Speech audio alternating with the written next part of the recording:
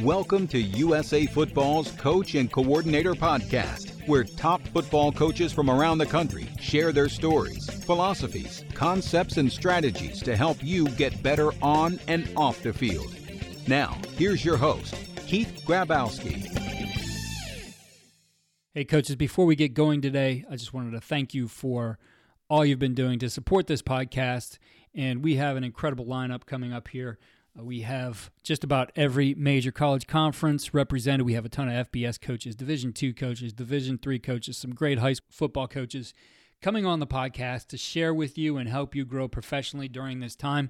I really appreciate all of you asking your questions on Twitter. Please follow me at Coach K. Grabowski for our daily updates on our guests and your opportunity to ask questions. We will read them on the show and attribute those to you. So please contribute to the show as much as you can. Our football development model, which is something we've rolled out here at USA Football, and this is really for you to be able to help your youth football programs develop. It's about a long-term athlete development plan. It's something that comes off of the American development model, which is something that the USOC has put together. The idea is that we're able to teach skills in a progression starting at the youngest ages. We're also looking at the different game types we have, whether that's flag, which is non-contact, limited contact games like padded flag or tackle bar, and full contact, and the right progressions for contact teaching there as well. Be sure to check out all we do at footballdevelopment.com and check out what we're doing with the FDM, the football development model, at usafootball.com/FDM. On today's podcast, we're going to talk about a unique offense called the Texbone offense. And joining us to discuss that and let us learn a little bit about his background and how this was developed is the head football coach at Southwestern University, Joe Austin. Joe, thanks for joining us on the podcast. Oh, thank you very much for the opportunity.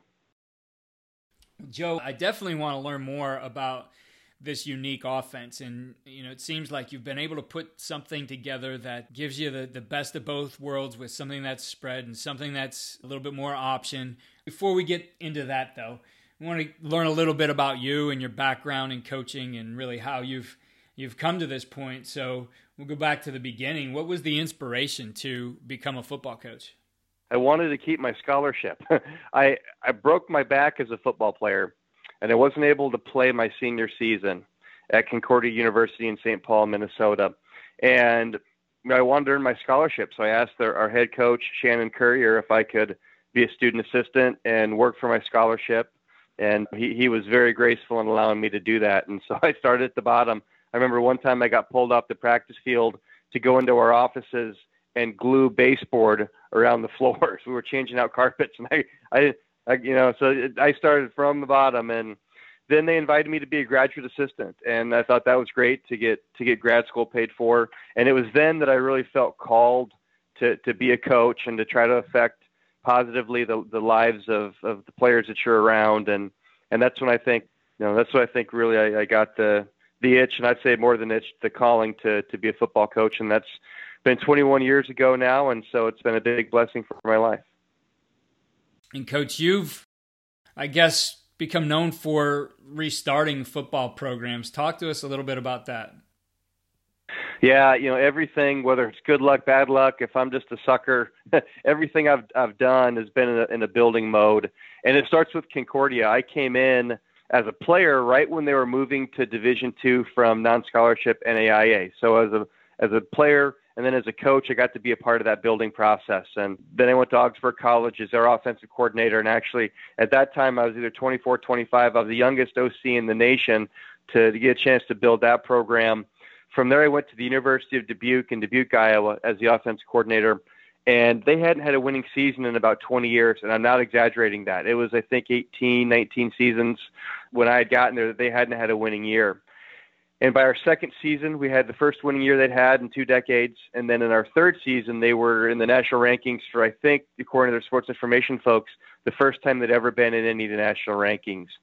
And it was at that point where I got the opportunity to go to Hanover College in Southern Indiana as their head coach. And of course, that's another rebuilding, right? It's kind of what I've been doing. When we got there in January of 2008, there were 32 players in the program. So we had a lot of work to do. And it took a couple years to get going, but we had several winning seasons there. Had three players that were NCAA statistical champions. We had a wide receiver named Daniel Passafume, who set the all-time all-division record for catches in a game with 25. So we really did some good things, brought in some good players, and then started to win a lot.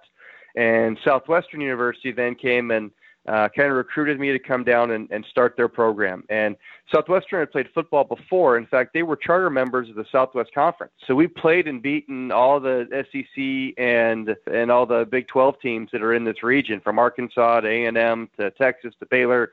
So it's a cool history that Southwestern has had. But they dropped football in 1950, and they didn't bring it back until our first game was in 2013. They hired me in 2012. And we got this thing rolling, and we didn't win a game our first year because 18-year-olds don't beat up 22-year-olds. But we kept getting better. And in 2016, the first time we had a full team of freshmen, sophomores, juniors, and seniors, we were undefeated champions in the Southern Collegiate Athletic Conference, and it really was kind of the victory lap. I mean, our guys persevered, and they had a great season, really decisive victories. We had 3 or 4 shutouts that season, scored a ton of points. So it was really a great way to kind of cap off what had been 5 years of building for me and my coaching staff. So, Coach, I imagine somewhere along the line here, looking for a competitive advantage, this offense evolved that now you call the Texbone. Yeah, it's total evolution. You're absolutely right. So here's the story of how it came about. The Texbone was built with me and my offensive coordinator, who's named Tom Ross. And Tom and I have been working together since 2004 at Augsburg. And at Augsburg, he was a defensive coordinator and associate head coach, and I was the offensive coordinator. But he was very helpful. It was my first coordinating job. As I said, I was 24, 25. And so he really kind of guided me through that first coordinating position. And one of the things that he helped me do and taught me was triple option. So at the end of our season, we started running some under center flex bone as a way to really get an advantage because teams hadn't seen it. They hadn't practiced for it. So that's how I first learned a triple option. I was a spread coach. As I mentioned, for example, Daniel Passafume caught 25 passes in a game. No other spread offense has ever produced that. Tyler Themes, another receiver at Hanover, also led the nation in receptions for the whole season. So I was a spread guy who knew some triple option. And it kind of stayed that way through our time at Hanover until we got to Southwestern. And we had a really good developing defensive coach named Bill Kriesel, who I made our defensive coordinator in 2016 with Tom's blessing. And Tom came over to coordinate the offense with me and coach our offensive line. So initially, we ran 2 separate offenses. We practiced triple option in one phase of practice. We practiced spread in another phase of practice. And it worked well. We would just go back and forth. And during the games, it would depend on who would call the play and then how we would send it in. And we'd do some option for a while. We'd do some spread for a while. Still tough for defenses. What that evolved into was our quarterbacks and our players learned the whole thing.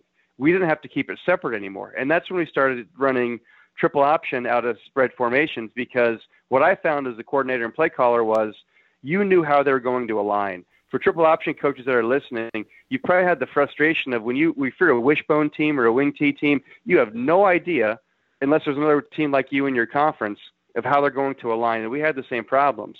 But when we line up in spread formations and run triple option, we know exactly how defenses are going to line up to spread, because that's what you see on your trade film.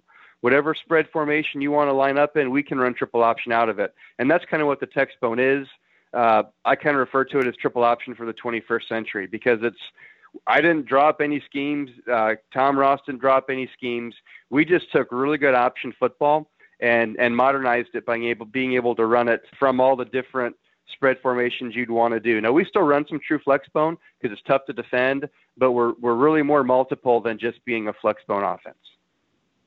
So I guess as I'm hearing this, a big part of it is saying, the spread offense becomes known for something that's going to lighten the box, clean up the box, give you a limited number of looks. That became then the advantage really for installing this run game with that. Yes, absolutely. Yeah, it's the predictability of alignments, as you alluded to. If you line up in 2x2 open, you're going to have a really good idea of how your opponent's going to line up to that, because you're going to have plays and plays of trade film of how they aligned a 2-by-2 open. And you can extrapolate that further. You can see how their defensive end play zone read plays, and you know how they're going to handle a dive phase of a triple option play. And you can see if their outside linebackers are going to contain the pitch or attack the quarterback based on how their safeties play. So you can really make things predictable in a way that I don't think other option offenses that I've studied can make it so predictable, especially for your quarterback as far as what he's going to see, how to identify his keys. And another thing to keep in mind is we didn't scrap our spread offense. We kept elements of our spread offense that we liked. We run a ton of tackle wrap. We run a lot of guard folds. We run a lot of ISOs. We run our quick passing game. So we didn't get rid of what we do in our spread. We pared it down a little bit, but we're two offenses in one, using just a few number of techniques. Another thing that's really unique about how we do it is our base triple option play and our base run play overall is power. And I think we're the only triple option offense that uses power as the foundation. We don't use veer. We don't use belly. We run those, but our foundation is power because we run power as power read, as power fly stretch. We run power with triple option. We run power with two pullers, short yardage. So we've really found that making power our foundation is such a versatile play that it fits into our spread stuff. It fits into the triple option stuff. And we want to make sure our guys are always really good at that play. Yeah, it makes a lot of sense. And I think, what I'd like to take a step back and think about is how does this become maybe a little bit friendlier for personnel than saying we're, a traditional spread team? Well, I think one of the advantages that option coaches will tell you is that you can work with the personnel that you have. Now, of course, being a college team, we're trying to recruit personnel that, we think really fit what we're trying to do. But we can really specialize. And so one of the things that we've done at Southwestern is we've just had more personnel. And there's so many personnel groups. Some games, we've had as many as 9 or 10 personnel groups that defenses don't know who's coming in, don't know who's coming out. There's no tip-off by the formation we line up in of whether we're running a triple option play or a spread play or running it or passing it. So that's what we've really done with personnel is we ask our guys only to do the things that they're good at. So if we have a slot receiver who's great receiving a pitch, but maybe not so great, you're running a vertical seam, we're not going to ask him to do both. We're going to have the player that's great catching the pitch be the pitch guy on the option play. And if we're going to run play action and send the guy down the seam, we're going to sub in and have someone else do that.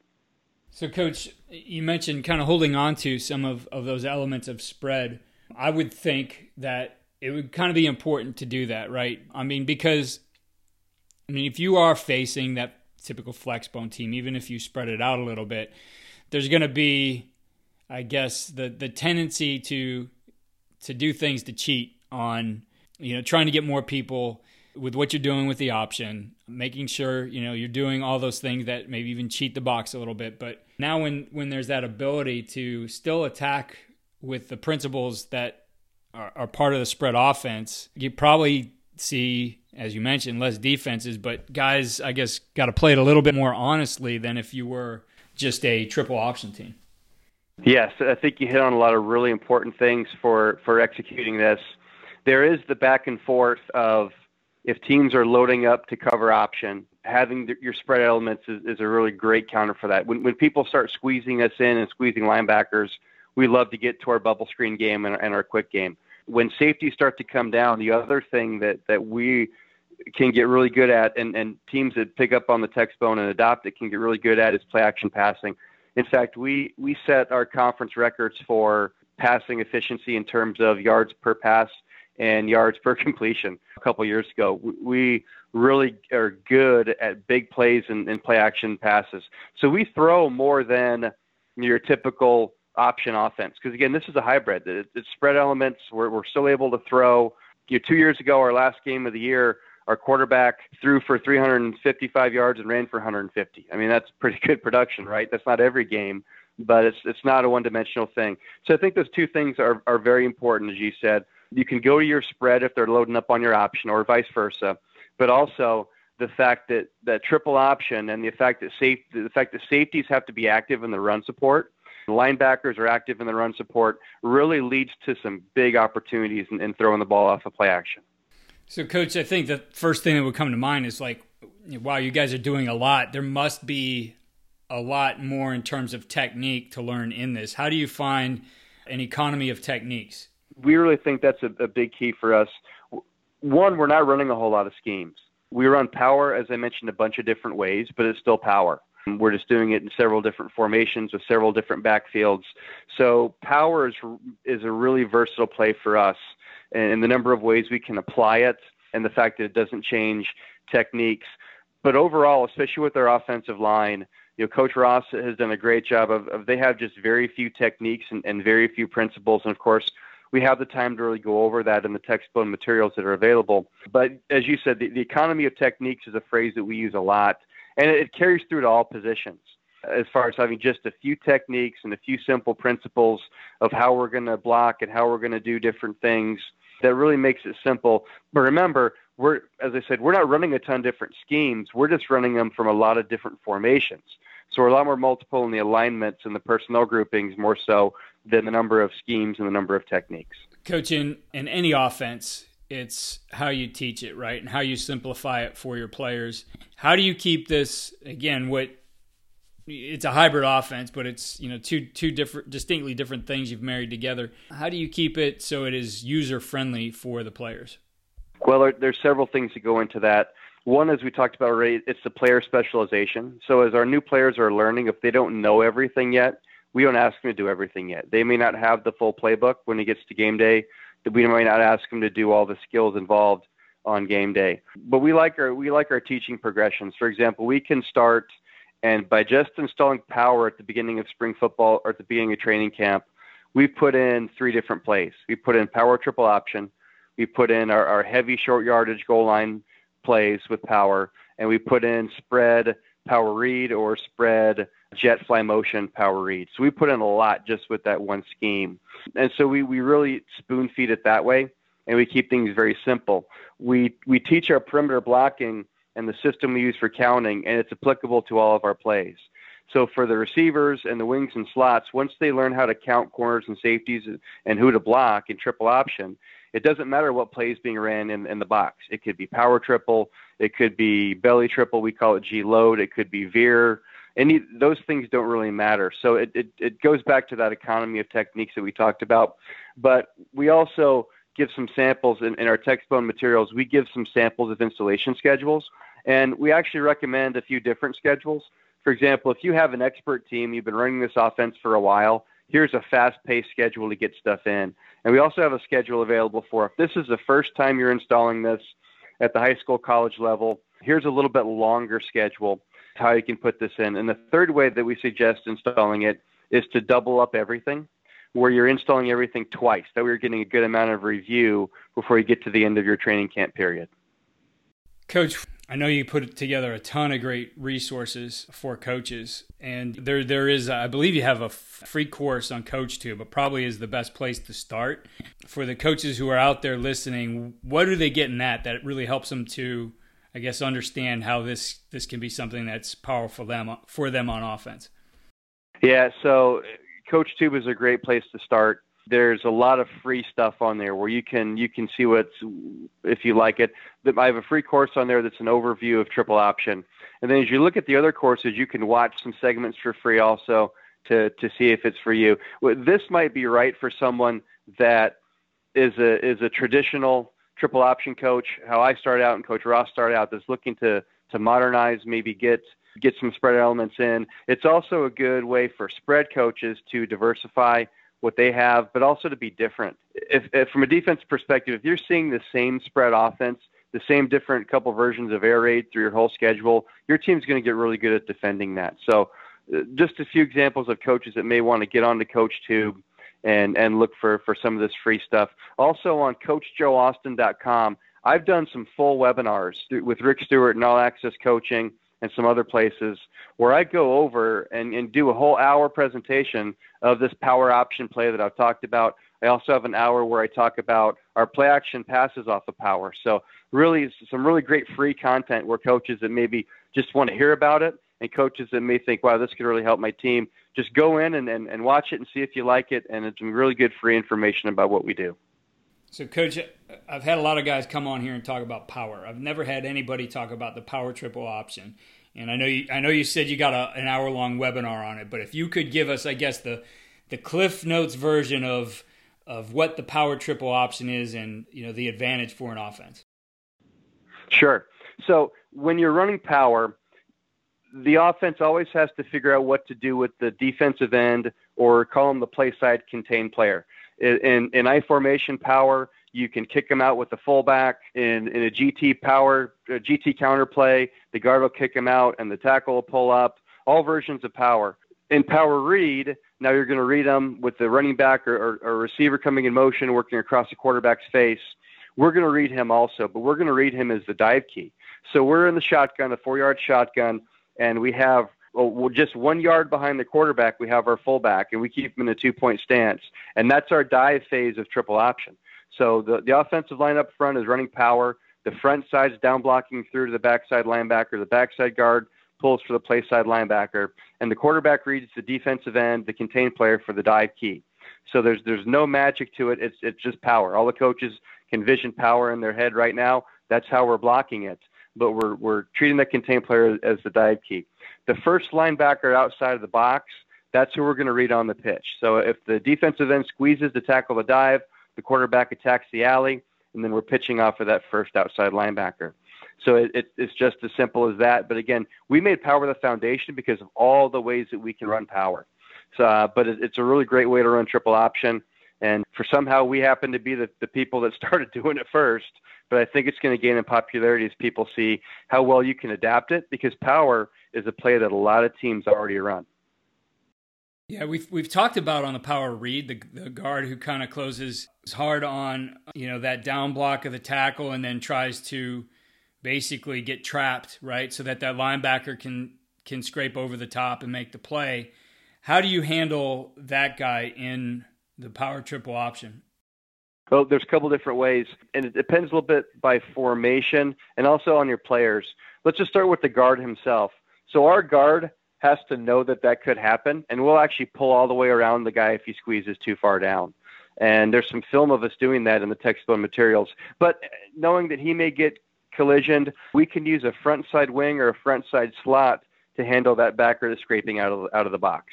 And that's a common thing that a lot of triple option teams will do, is they'll use their wing players to pick up scrapers, and we can do that. The other thing is, if that backer's scraping too fast, we were going to run counters. For example, you pull the guard and linebackers react to that, which we see a lot, and all the backers start flying to the guard pull, then we're going to run speed option back away from that guard pull, and those linebackers are in a bad position. And that slows them down quite a bit. If they get hit on speed option with a false guard pull going the opposite way, that really slows them down and forces them to stay at home. So there's several tools in that toolbox that coaches can use, and we go through all of those throughout the materials. But that's a great question. And a lot of people ask me that right away as well. Hey, how's this going to work? Are they just going to scrape out of the box on you? And there's lots of options if they want to try to do that. Yeah, on the power read, we would teach it exactly like that. And it was kind of the same technique. If we were, running play action, bringing our tight end or fullback across into the flat and chipping that end is the same kind of thing. We want you to try to make that guy think he's going to be collision because he's going to brace for it. Now, his feet are stopped, etc. He's going to have a hard time getting back into the play, but we're going to just rip right around him and get up to that linebacker, and the quarterback, see that happening and basically just keep stretching that play out, right? Let it develop. He's got more time now to read it. I think that's a really effective thing. I guess the speed option thing has me very interested too now. So you got that false key pulling away. In the backfield, are those guys going now, or is there any kind of footwork or hesitation for them? No, they're going now. We're relying on the fact that those inside backers are key and guards. It's going to hold them. And even if they do read the backfield, we're still getting guys up to level 2 to account for them. So then play action off all this stuff has to be really, really effective. What kinds of things do you do play action wise off of the power triple? Well, to throw, it just turns into a waggle protection where the guard blocks the C gap instead of pulling up to level 2. And then your fullback can clean up anything in the middle. So if that front side linebacker does fill, your fullback's there. So we always have a 6-man protection when we're passing off a power. And coaches can just imagine, a waggle protection where you're going to stay in the pocket. And that's all we're doing to adapt our power into power option pass. And then depending on your formation, you have an unlimited amount of route combos that you want to throw, whether they be vertical seams, taking advantages of linebackers filling. You can run any combo. You can run, basically whatever coverage you're seeing. I mean, it can be as simple as smash or curl flat or stick. I mean, you can run anything that you have or anything that we suggest in the Texbone materials. You can pair anything that you want with it. But we do a lot of vertical seams because, as I mentioned, safeties are involved in run fits, in triple option, and they leave a lot of field open. I mean, just you look at the Ravens offense, for example. They don't run a lot of four verticals, but they run a lot of guys down seams and to opposite hashes, things like that, because of the play action that Lamar Jackson creates. And we're doing the same type of things in the Texbone. Yeah, it's really simple pass. I know we would run those types of things off of the power read, and I did a clinic last year, and really I'd have questions about what are the other routes around it, and we would do a number of different things, but that seam would just come so wide open that there was not a single time where we progressed off of that tight end. If he's running it the right way, he can't run through the window. He's got to be very patient. Like it's about the timing he's doing too. But you talk about a pass that's somewhere between 7 and 12 yards, and now he's running for 30 before somebody hits him. Yeah, no, I agree. I mean, I get the same questions. Well, where are all our route combos you run? Well, here's what we run in our package, but I'm telling you, seams. We're hitting seams. We're bringing linebackers and safeties and getting them out of position, and we're hitting those intermediate seam routes. Absolutely. Well, Coach, a lot of neat things with this offense. I definitely see how it can give you an advantage, and you'll have to come back maybe another time and talk to us a little bit more about some of these concepts and maybe go into detail on some. But for our listeners out there, where can they connect with you and where can they learn more? Several ways. Hopefully it's easy for coaches. CoachTube.com is an easy one. You can search for Joe Austin. You can search for Texbone with or without the hyphen between Tex and Bone.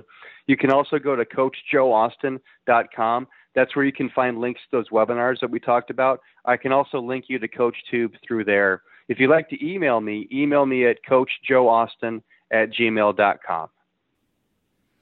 Thanks, Coach, and I appreciate you taking the time to talk ball with us. Thank you. Talk to you again soon, hopefully.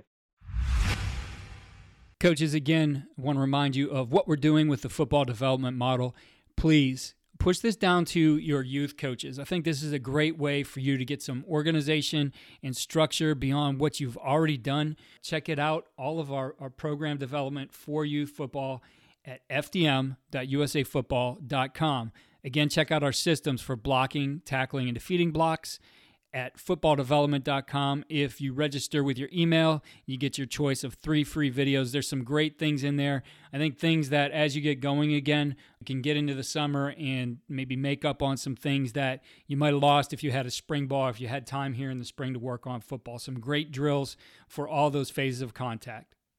If you're enjoying the podcast, please head over to iTunes or your platform and give us a 5-star rate. If you have a minute, write a review. We really appreciate it, and we will read your review on our highlight show that we do at the end of the week. Thanks for listening to USA Football's Coach and Coordinator Podcast. For more resources, visit the Coach Performance Center at usafootball.com.